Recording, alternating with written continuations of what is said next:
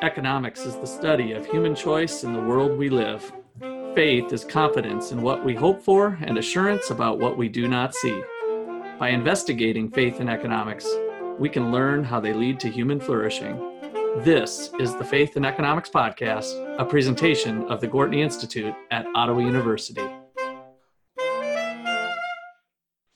Welcome to our show. I'm producer Jason Dawes, and here with me are our hosts, Dr. Russ McCullough and Dr. Levi Russell. Okay, so we got a special guest on today. It's actually our graduate assistant's, one of her bosses of sorts, maybe not direct boss at work, but one of the influential people there. So I'm going to let Jason go ahead and introduce our guest today.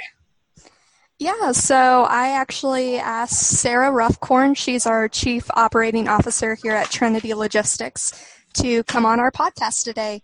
So Sarah manages the day-to-day operations for our seven regional service centers, and she's been with Trinity for 17 years. Some cool things that Sarah's done: she was the Trinity Annual Leadership Event. She was the key speaker in 2016. She's been awarded the 2015 Delaware Business Times Best 40 Under 40 Award.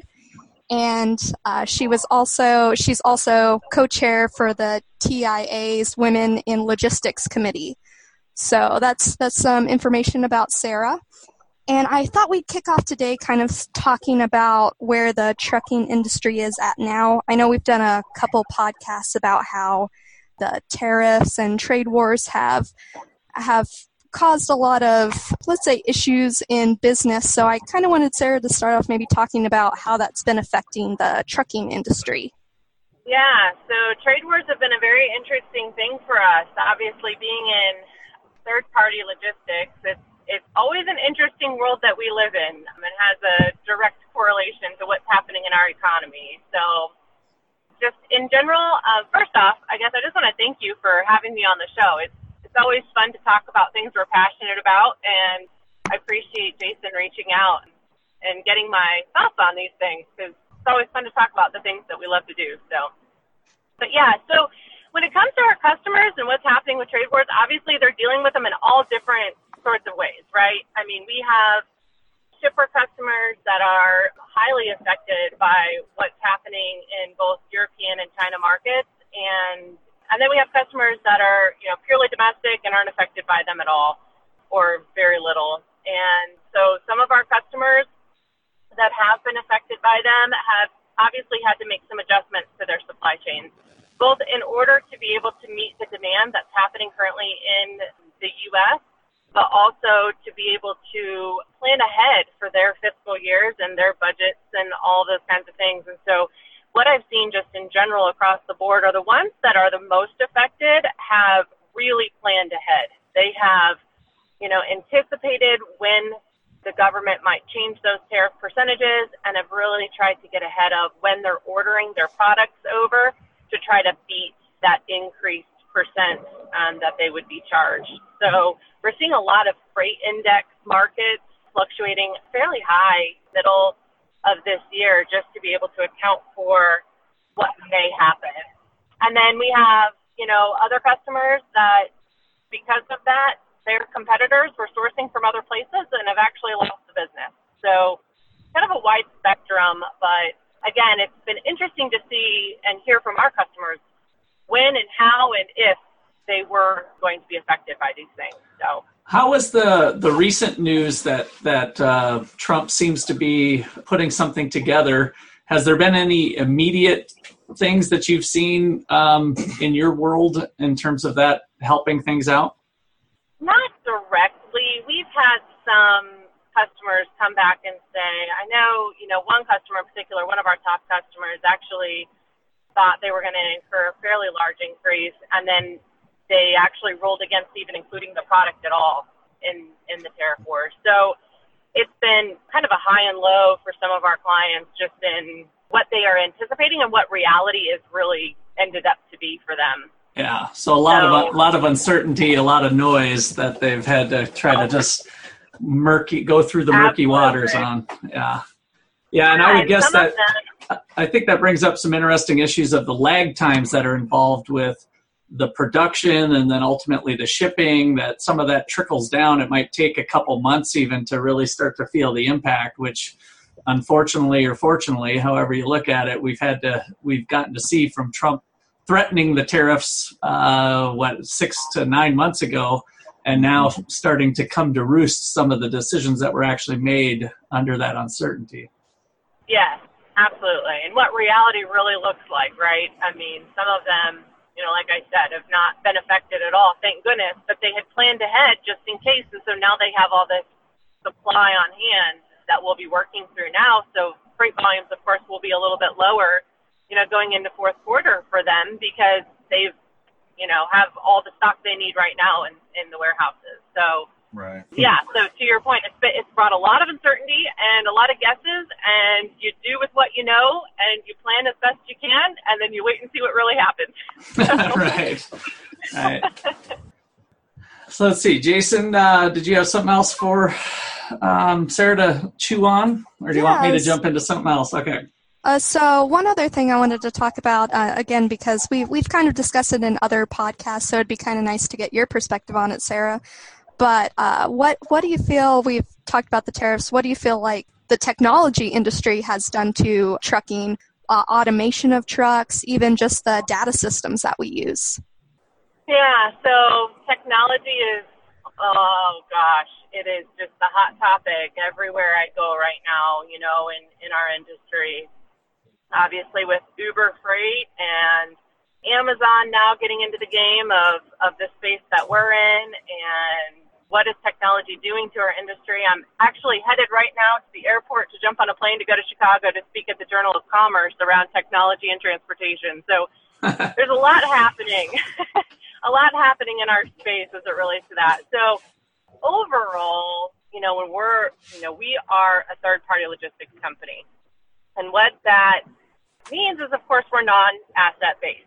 Well, all this technology that's coming in to try to pair the shippers to the truck is something that we've been doing for over 40 years, right, at Trinity. So the question is how much automation is going to start playing into that versus the human relationship aspect of what we do. And the interesting part, as you compare across different industries that Uber's been a part of, or Amazon, they have created capacity, specifically Uber, created capacity where there wasn't, right?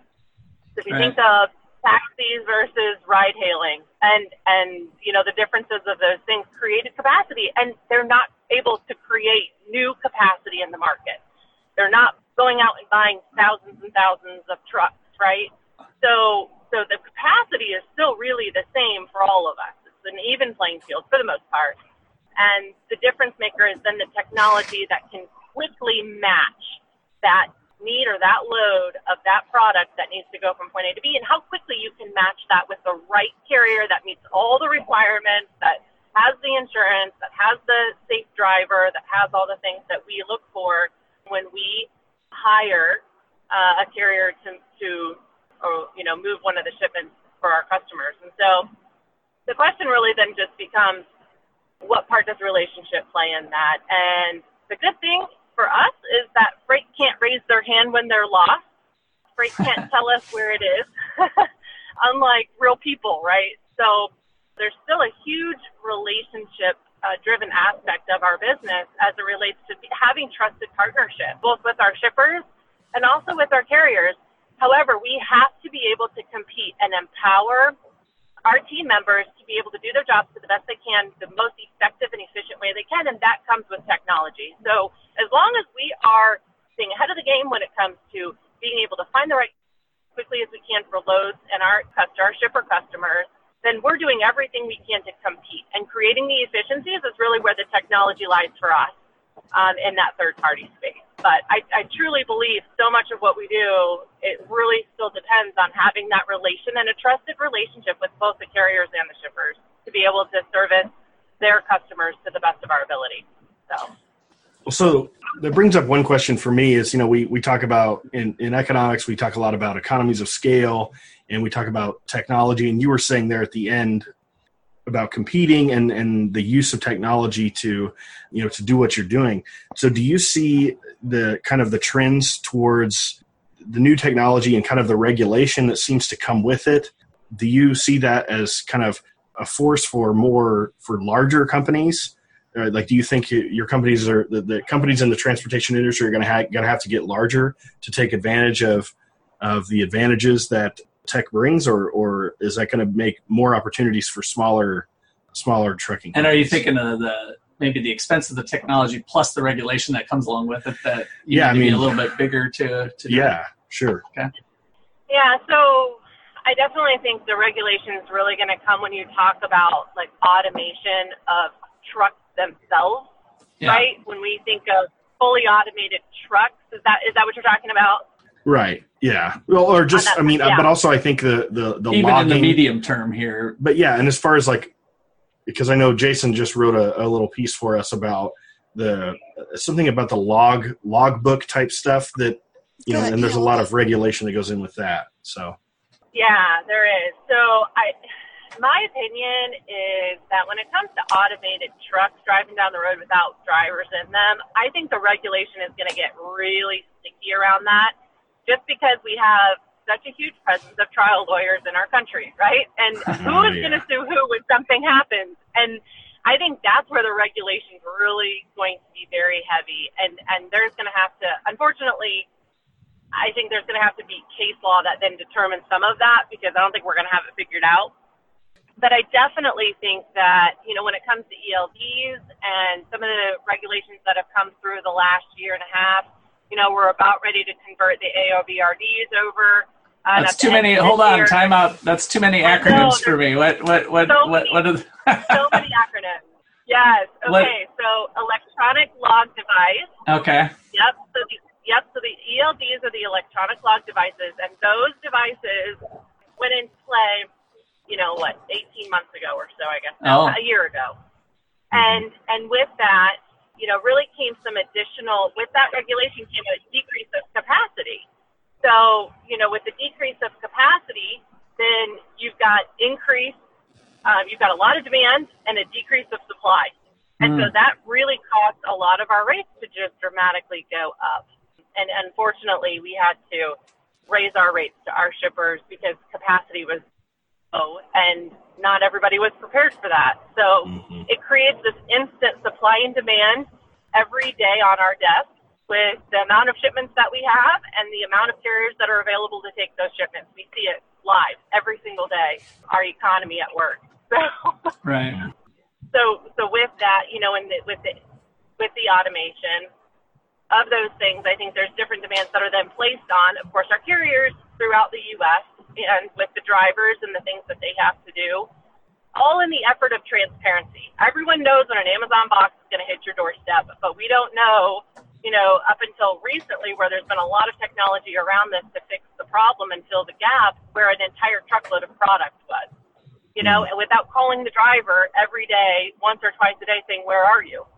So there's tremendous amount of technology that's in play and that has come, into the market in the last 3 years around that exact thing. Where is our tracking and tracing of these huge shipments that are moving throughout our country every day? Yeah, it made me think when you mentioned that the freight can't raise its hand, I was thinking it can't raise its hand. Yeah. That's right. Until you get, these little sensor devices plugged into every single package to say we can automatically trace and track all these little boxes of things that are moving all throughout. Right now, it's just not cost effective. Right? Yes, right. But that's definitely, especially with high value product, right? You need some additional tracking and tracing and things. But for the most part, shipload of socks or a whole box of socks, you're not gonna bother with that. Yet people want to know because it's gonna hit an ad, right? That's going on the market the next day when it reaches the store. So yeah. And another a lot thing, around visibility.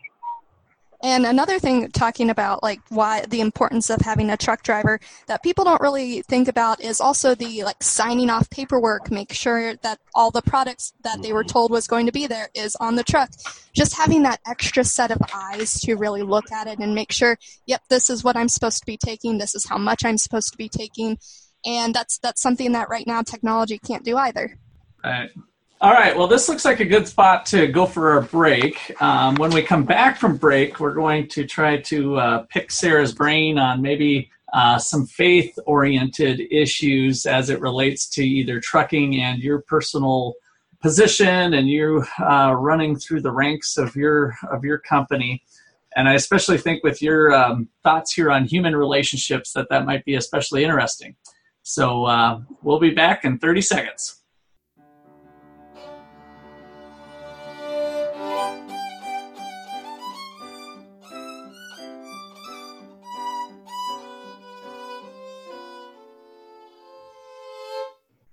The Gortney Institute's vision. By 2030, the Gortney Institute will be known for its alumni, supporters, and participants who incorporate economics understanding with their faith in their careers, vocations, communities, and personal lives. The Institute will be a nationally recognized source for knowledge and contributions to student experience, society's understanding of private and public solutions to poverty, and the overlap of markets, governance, and faith. Young audiences will look to the Institute for challenging and engaging education on faith and economics. Please visit our website at 123povertysucks.org. There you will find our events, blog, and our swag shop. Follow us on Twitter and Instagram at 123povertysucks or on Facebook at Gortney Institute for updates on our activities and research. If you enjoy our podcast and want to support our work, please consider a one-time or recurring donation. Please visit donate.123povertysucks.org.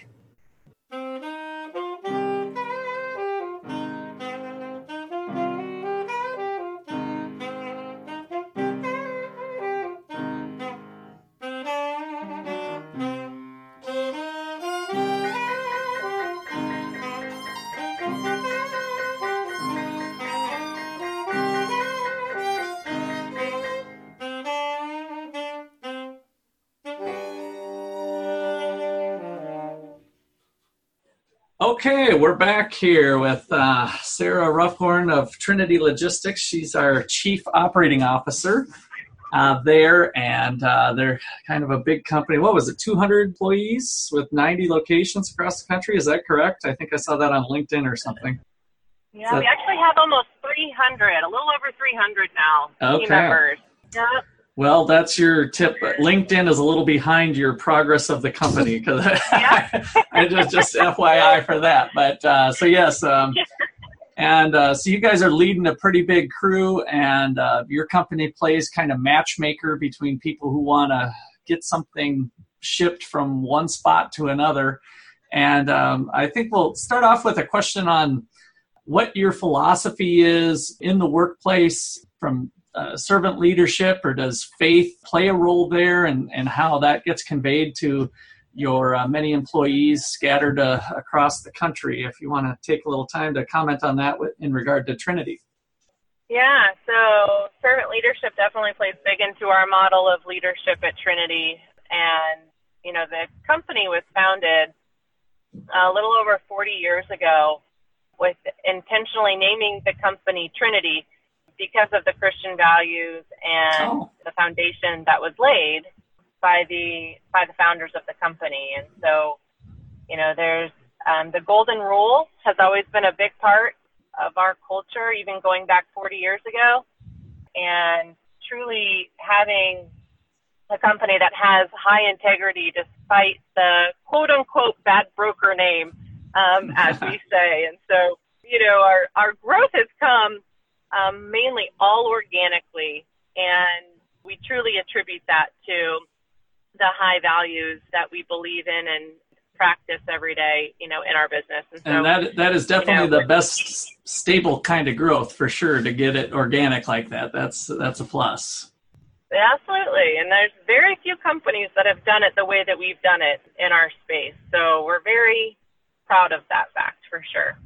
Yeah, so, you know, when it comes to servant leadership and what that means for leadership, you know, it's all about, you know, our mission is to constantly improve people's lives by constantly being our best. And we do that in all sorts of different ways. We come in every day and we want to make the lives of those people around us the best that they can. Life's hard enough outside of our walls, we say, and so let's make it the best we can inside these walls. And so, we put a lot of effort and energy around relationships and removing obstacles for our team members, and then also in our communities through the Trinity Foundation.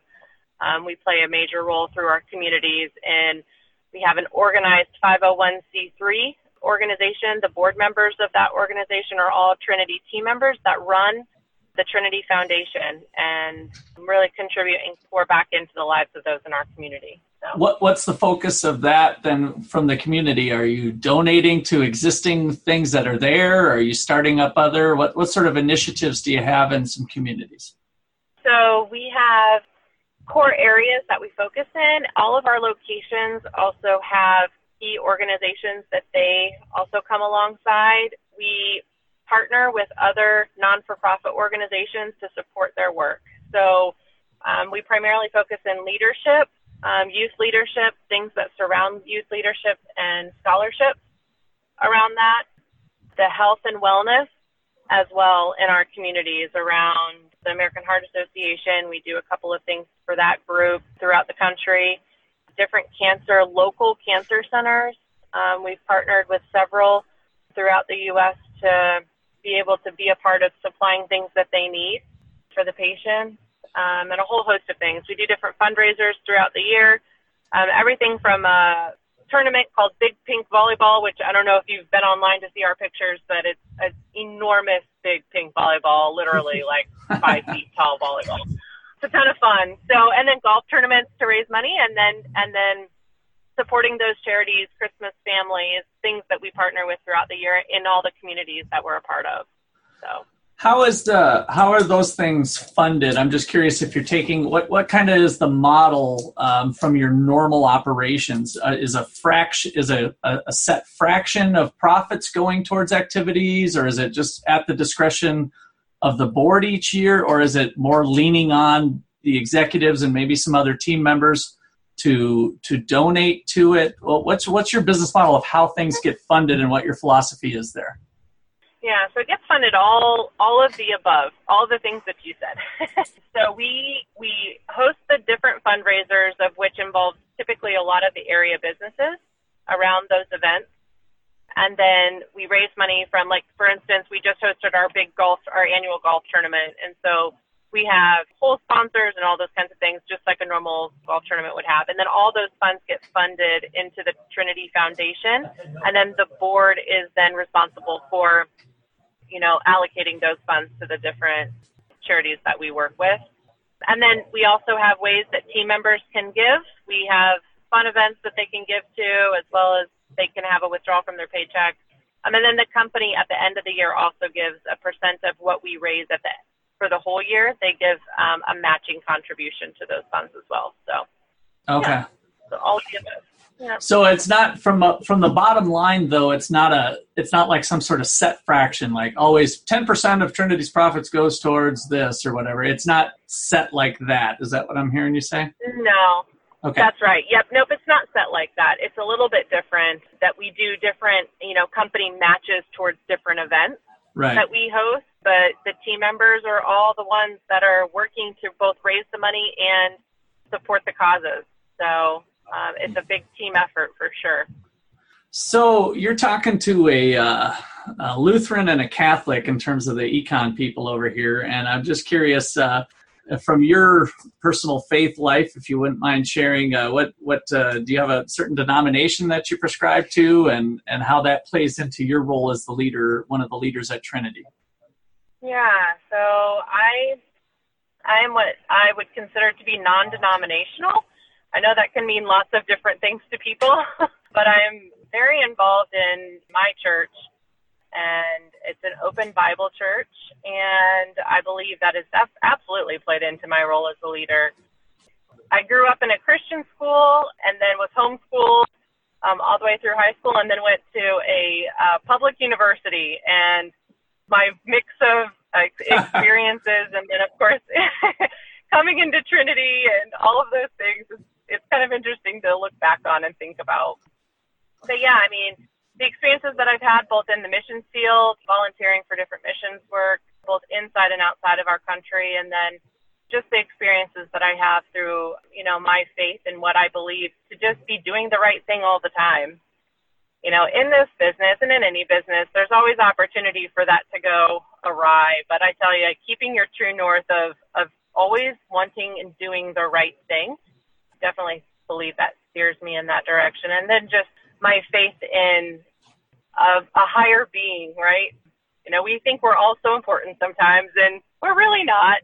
So I think keeping that perspective, but, always really wanting to help people grow and truly wanting and caring about people, whether it be their professional life, or their personal life, and what that looks like. But, I truly believe that, my faith in Christ has led me to a lot of the decisions that I've made as a leader to do the right thing for people, and not just for the bottom line or for business and for our customers. And, just keeping that true north of integrity all the time, I think is a big part of my faith. So I'm curious, did your Christian school / homeschool upbringing, in hindsight now, did you feel like fully prepared getting dumped into Satan's den at the state school when you I'm laying it on a little thick. I like to add some drama to the show to some degree, but I'm just curious what your thoughts are, if you felt pretty prepared for what you found going into the state school there. Yeah. So I don't know if you've ever heard of Summit Ministries. I'm not sure if you've heard of that before, but I haven't. It's put on by Focus of the Family. And I went a couple of years, I remember, in high school. So I was homeschooled from 8th grade through high school, and then I played sports in Iowa. I was able to be dual enrolled into the public school system, and so I played sports at a public school. And so I think through a variety of those experiences, and then I worked at the mall, and I was a wedding planner, and I worked at a coffee house, so I was able, being homeschooled, I only had about 4 hours of school every day, and then I was able to do all these other things and really participate in a lot of cool activities that I would have never had the opportunity to be able to do. And so I believe going into public university, while it was definitely a culture shock, there's no doubt about that, I was quickly able to connect with the campus students on Christ. It was a group that was there on campus. Met my husband through that organization, and just participated in those things and got connected pretty quickly on. But I tell you, it was definitely quite shocking when my roommates were stealing from me and I didn't realize it. And, all these things that you realize, going to a public university, that was like, oh my word, this really does happen. Right. Kind of crazy. Yeah. Where in Iowa? Just curious. I was in Iowa for a while. I'm guessing on the border of Illinois, since you went to Illinois, but. I did. So I grew up in Burlington, Iowa, right on the Mississippi. Yep. My husband's from Quincy, and then we went to Western Illinois University. Okay. So, Great. Yep. All right. So I kind of want to circle back to a technology thing. And so we've talked about it a little bit on this show. And I think I've heard speakers mention this, especially with transportation and contracting, that blockchain technology should eventually evolve into something pretty important with shipping business. So I'll give you my little rundown of the way I had heard it and regurgitate it, and you can tell me if this resonates with you at all. But with the blockchain technology, you can have a contract that says, I, shipper, need to be at in Illinois by this time with this load, and everything in the truck, whatever that load is, can be documented on a digital piece of paper, if you will, that has all the details of it. And then once the truck is delivered, if it arrived on time and if all of the items that are on the truck or in the truck were there, then there can be an automatic exchange of funds to pay for the load. So if the load was $100,000, that contract can be immediately paid from one account to the next because of the security of the blockchain. And so it kind of eliminates a processing end of accounts receivable, accounts payable, and getting shipping paid from one spot to the next. That in theory, that type of technology can really lower transaction costs as it becomes of age. Does that sound like stuff you've heard before at some of your conferences and whatnot? Yeah, I mean, I think that there's definitely advantages to being able to have some way that hackers can't get in to be able to conduct business and it basically is a trace and track type of tool where they know exactly where every product is at every point in time and can collect that data and then, like you said, process payments through that as well. It was a huge topic about 2 years ago, and it is slowly, I don't know if died is the right word, but it's much more in the background now than it was. Okay, so it's been a little tabled. Currently, yeah. It's kind of tabled at this point, I would say. The challenge is, the big challenge of blockchain is just getting everyone to have the same format and go by the same rule set and have that all go perfectly all throughout that supply chain, right? So I think that there's definitely some use cases, obviously Starbucks and I believe Walmart, and there's a couple of other huge retailers that are trying to pilot some different things and are using it in some use cases. I think it's going to be very challenging for all of these different partnerships to be able to connect in all these different complex ways with the same format. Shoot, we still have requirements to set up EDI every single day. And EDI has been around for how long? And I was just talking about this morning. It's crazy to me. 17 years ago when I started Trinity, we were setting up EDI for customers, and we're still setting up EDI for customers because it is a standard format of which all these companies can abide by this same rule set. Help me out on that acronym again. Is that electronic delivery something, or what's EDI? I believe it's electronic data. I believe it stands for electronic data interchange. Okay. But it is a very old technology. I was told at one point that Ross Perot actually founded it. I don't know if that's true. But, that would be a while ago.